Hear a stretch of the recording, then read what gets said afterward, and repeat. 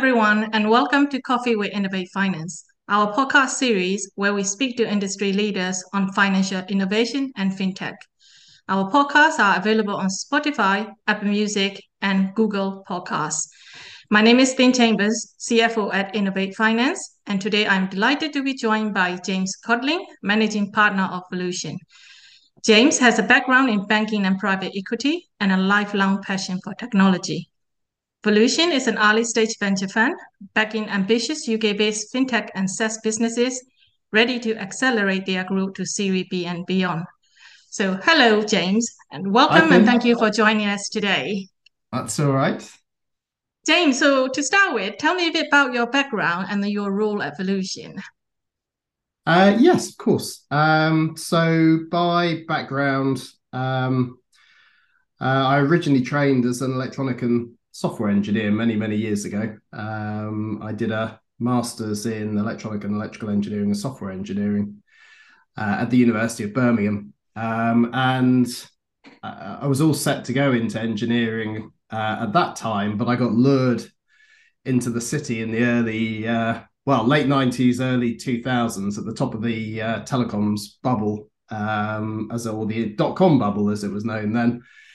And I joined a firm called JP Morgan, originally focusing on financing telecoms companies who were at that time, we were doing a lot of cable fundings, we were doing a lot of 3G rollout. And I think, as you probably know, that market crashed in the early 2000s as a result of the collapse of the dot-com bubble. And I started to move into doing private equity work, which I did for quite a number of years for JP Morgan in London and also in Hong Kong, before I moved into a career in private equity, joining a upper mid-market buyout house called Montague in, I think, 2006. And I did that for a few years. And that was an interesting journey for me, but I never was able really to shake off the love of technology that I've always had. And while I was at Montague, I was doing a little bit of angel investing, so investing in some relatively early stage UK companies. And I thought, this is really quite exciting. The UK's doing some really good things in tech, and particularly in sectors that I knew a bit about, so financial services, enterprise SaaS. And I decided to leave my career then and go off and set up my own venture business, which I did it's actually 10 years ago Years ago, yesterday.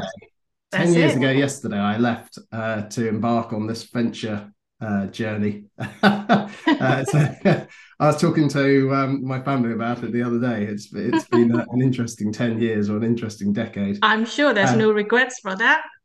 no regrets. No, No not at all. regrets. No, it's a space that I love. It's a very different market to private equity, the venture space here in the UK. It's a lot more collaborative, a lot more, I suppose, satisfying in terms of being able to see outcomes, or the outcome of your work more directly translate into success. It's a lot riskier, of course, but the culture and around venture in the UK is very different to the culture in private equity, and it's a space that myself and a lot of people love. And I think, what we're trying to do at Volution is really get behind some of the UK's fintech and SaaS success stories and really help them grow and scale to get to where they can be. So it's very satisfying in that regard. So I'm not going to pretend it's all been plain sailing over the past 10 years, but it's been a very interesting time to be involved in. Very interesting and very rewarding, I'm sure. Yes, indeed. Great. So that's my background at Volution. I'm the managing partner of Volution. So I'm responsible for both, I suppose, everything to do with ourselves as an institution, but also I do transactions. So I work on my own deals and help and support our portfolio, with everything that they've got going on. I see. So, James, according to our investment reports, UK fintech investment in 2022 decreased only 8% compared to 2021, which is, is a much smaller decrease than the global average. So Yeah, what do you think about 2023? What's your view? And then what's your view on the current investment landscape? yeah. I think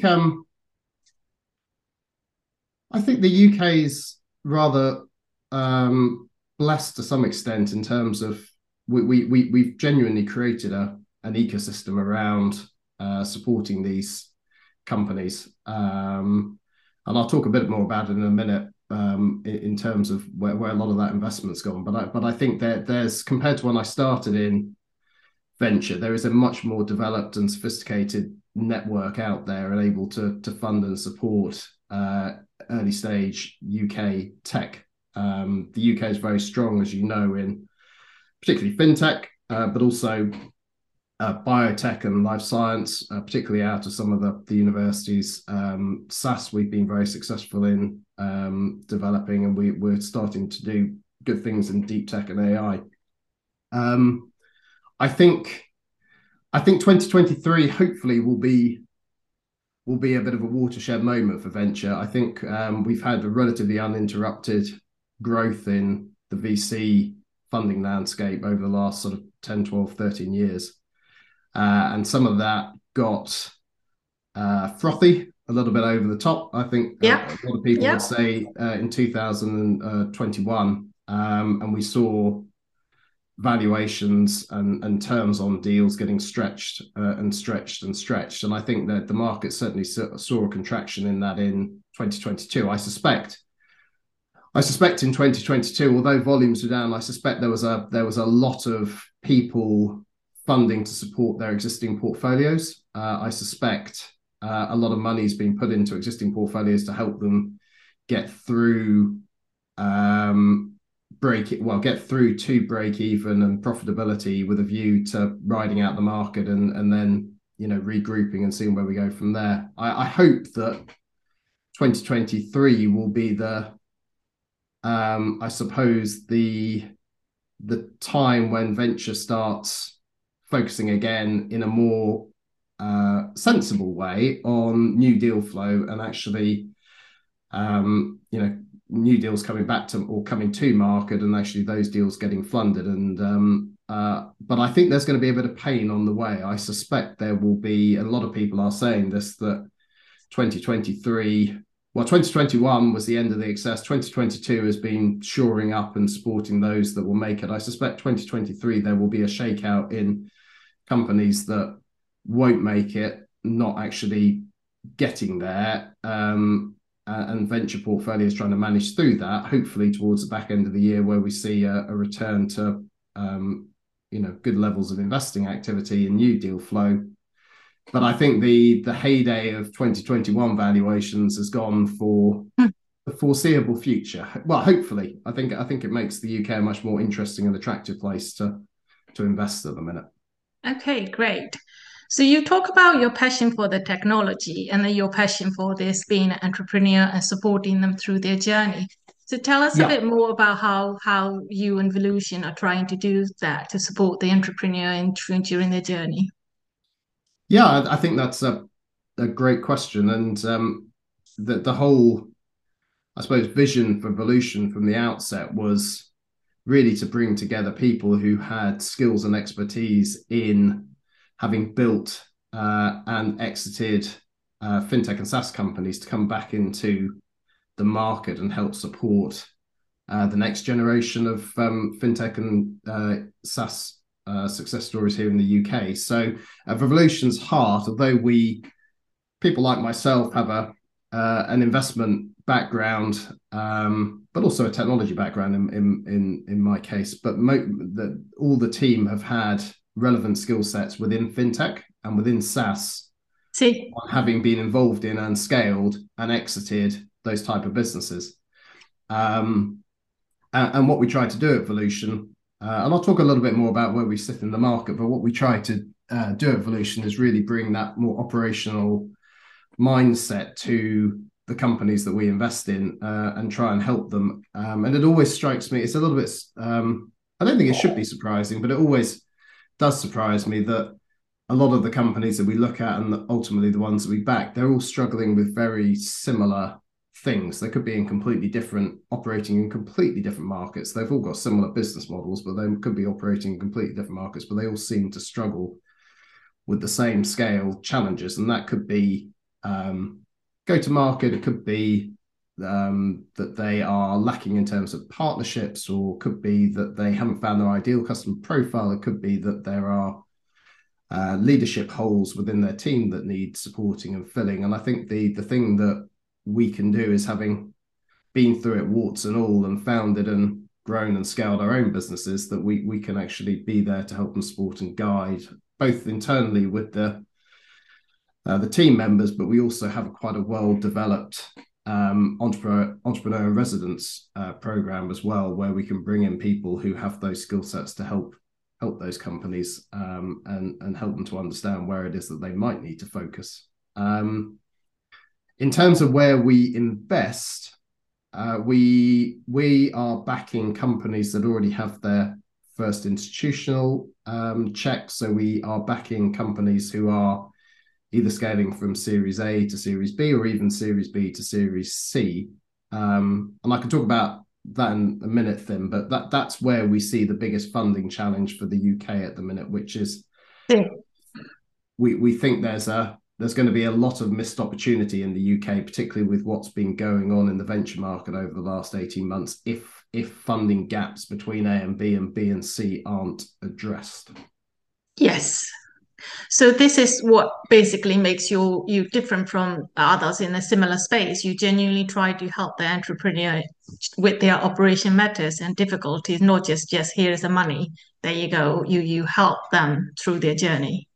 Yeah, I think we have quite a good understanding of what it is and what it takes to scale a successful fintech or SaaS business here in the UK. So, for example, one of our partners, Steve Lemon, co-founded a business called Currency Cloud, which sold to Visa at the back end of 2021. Grew it from a complete startup to a very sizable business, and was responsible for a large part of their go-to-market strategy, but also their partnership strategy. So I think having that kind of level of experience within the team helps us to I suppose, identify with those founders and CEOs the challenges that they're going through and being able to support.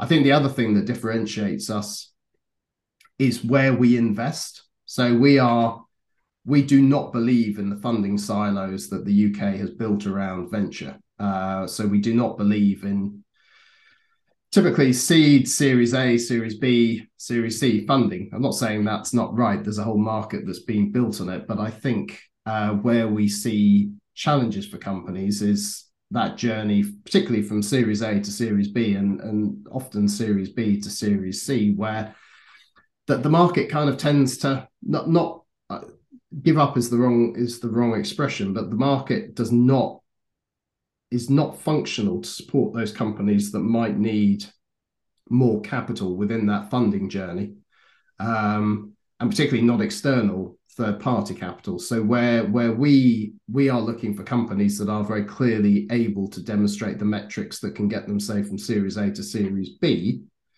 but actually they might need another 5-6 million pounds to get them there, and that is often a stretch for their existing institutional investors to be able to provide all that capital. And companies might go to venture debt. They will probably try and tap up their existing institutional investors, maybe their angel investors, but the reality is what they often need at that point in time is somebody with a fresh pair of eyes to come in and look at doing a new round, which is where we come in and where we provide capital. And there are very few people doing it in our space. In fact, we don't know of anyone else really who is doing it. No, I was thinking the same. Yeah, I don't think there is anyone, because a lot of people usually following what you said, seed, and then there's Series A, Series B, and C, and it is really very difficult to fundraise between those series. So yeah, it's very interesting. It's the biggest execution risk for a founder. The way I always think about it is, as a founder, you go and you raise your seed round, which is great, and you get a bit of product market fit, MVP. You then get to say 1 million of ARR. You go and raise a bit of institutional money, and at that point, you think, not everyone, but a lot of people think, oh, I'm a rock star now. I've got a wonderful VC on my cap table or a couple of VCs, and this is going to be a very easy journey now to get to Series B. Yeah. The reality is the journey to Series B, you've got to 10x and you've got to be demonstrating the KPIs that will attract a Series B investor. And I think a lot of founders don't really understand that at the outset of that Series A to B journey. And I think, a 1 billion ARR company is still a very, very, very young company. And there is a hell of a lot of execution risk on that way to Series B. And often it will just be a case of you need a bit more time. You might need a bit more money. You might have suddenly found that your product market fit wasn't working in a certain area, but actually in another area it is. And you then need capital to grow and scale that part. So there's all kinds of reasons why on that journey it's not linear and it's a bit bumpy. But there are next to no funding options for founders during that transition phase. And it's a real problem. That is true. You don't want to force the founders to rush into things and, take your time, perfect your product before you get to the next stage. Absolutely. Yeah. And a lot of founders will go to the Series B market and the Series B market will say, you're not quite ready. Yeah. And then they're going, okay, I'm not quite ready, but actually I don't have a huge amount of runway left. So what am I going to do? Who do I go to? Who do I look to get some additional investment from? And that's where we come in. That's very interesting. So, James, you're obviously trying to do something different from other people. So, as with any new, thinking idea and opportunities, it comes with the difficulties and risks and the challenges. So, do you have any challenges in trying to help these entrepreneur in their journey this way? Do we find any challenges? Yeah. Yeah, lots of challenges.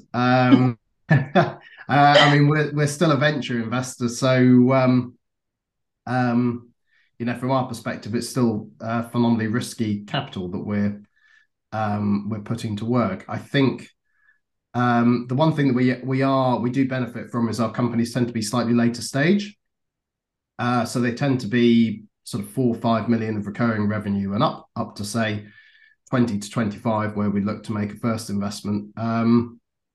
I think although they may have well identified sort of challenges that we can try and help them with, the reality is there is still a lot of execution risk in their plan. And I think the biggest challenge that we have as the UK as a whole is that even if we invest in this sort of bridge round, say between A and B, and we partner up with the existing institutional investors, and maybe we take on a bit more venture debt or whatever it is, there still isn't the depth of capital in that space to provide all the money that those companies require. See.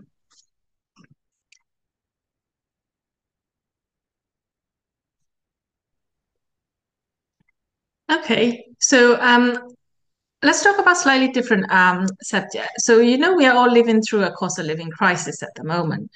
So Yes. do you have any case study in like some of your company in your portfolio? What are they trying to do to help tackle the crisis? Any example of your portfolio companies doing that?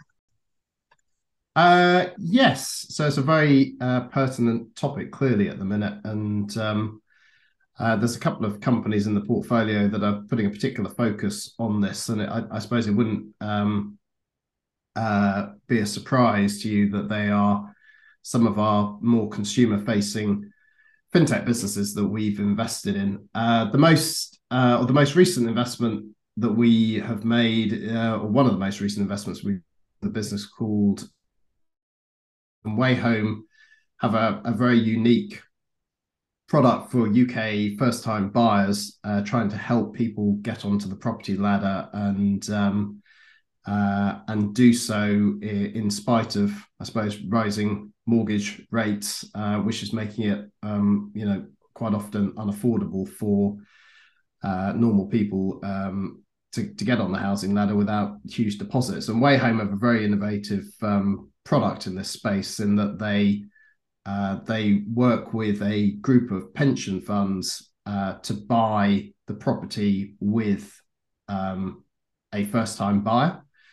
So the first-time buyer ends up owning anywhere between, say, 5 and 15% of the property. The rest is owned by the pension funds, and there's no mortgage product. What it allows people to do is to be able to buy a home up to roughly about 10 times the value of their home. And in return, they pay a rent to the pension fund on the balance that they don't own. So they make it much more accessible, the housing market, a lot more accessible to people who have been previously locked out of owning a property. And they're doing very well. There's a huge ESG angle with them around that. They are Sharia compliant as well. So there are quite a number of reasons why their product is very appealing for large sections of society. Zopa's doing a lot in this space, not only on their own, but with a group of other sort of large UK fintech companies to make banking sort of far more transparent and accessible to people who are struggling with cost of living crisis. And I suspect there will be, as you say, I mean, this is going to becoming an increasing area of focus for a lot of companies, and I think a lot of your members, Thin, I think it will be a huge focus for them over the next couple of years. Yes, this is going to be also a theme on our IFGS and impact that fintech can do to help out the cost of living crisis. So yes, so you just touched on ESG. So how do you incorporate this ESG into your business model? What do you do at Volution to drive ESG? Oh, I'm glad you asked then. That's that's going to make my head of growth, Nina, very happy. So we take ESG very seriously at Volution. I think the benefit of being a relatively new fund manager is that we've been able to ingrain, I suppose, ESG at the heart of everything that we do at Volution. And I was very keen from the outset that we make it a sort of a cornerstone of our model, that we have a very coherent but also a policy around ESG that encourages our portfolio to get behind ESG initiatives and drive change. So quite simply, what does that mean? We have a scheme with our portfolio company. So every portfolio company that we back is able to benefit in the upside of our fund through taking a share of what we call our carry, which is the profit share that we as a manager take. And an element of that is driven by how they drive ESG initiatives throughout their firm. So when we make an investment into a company, we effectively sit down with that portfolio company and do an audit of where they sit in terms of environmental, social, and governance factors, and then we give them a rating, which is within sort of well-known industry benchmarks. And then, as through our ownership, we encourage and work with them and help support them to drive change in ESG, and then we do an annual audit of how they are doing. And assuming they attain a certain benchmark within our ownership period, they will qualify for a share of what we call our carbon carry, an ESG carry, which effectively gives them profit share in our business. And we also, very interesting. We also as a firm invest some of our carry profit back into carbon offsetting initiatives. Okay. So I think we recognised very early on that the biggest impact that our portfolio has is on server usage. So that's the biggest area of sort of environmental impact that they have. And so for that, we effectively take a share of our carry and we deploy that into offsetting carbon emissions that they might make through their server usage. A lot that you're doing. So thank you, James. So just a last question. So what is the future for Volution? Yeah, well, it's an interesting time for us because we're coming to the end of our first fund. We've made 13 investments in that fund. We've exited two of those companies. So we exited Passport to Moody's in 2021. We exited Bright Pearl to Sage in 2021 as well. We're now coming to the end of Fund 1. We are about to start, hopefully, raising for our second fund, which is going to be a large piece of work for myself and all the team over the next months. We're still deploying out of this first fund. So as I said, we made 13 investments. We will probably make at least one, maybe two more into this fund and do quite a few follow-ons into the portfolio.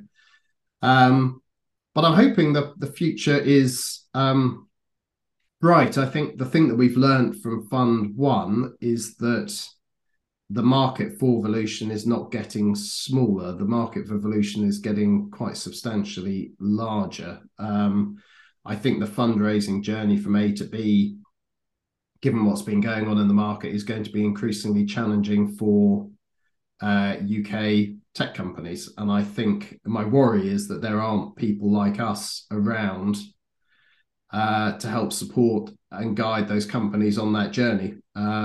So I think, it's a growing market, or it's a growing part of the market. And I think the UK needs to find some quite innovative funding solutions to address that space. We're part of the solution. We're by no means the entirety of the solution, but I think certainly for the foreseeable future, there will be plenty of opportunities for us to deploy our capital into those types of companies, and I think it's quite an interesting time to invest at the minute, given what's been going on in the venture market.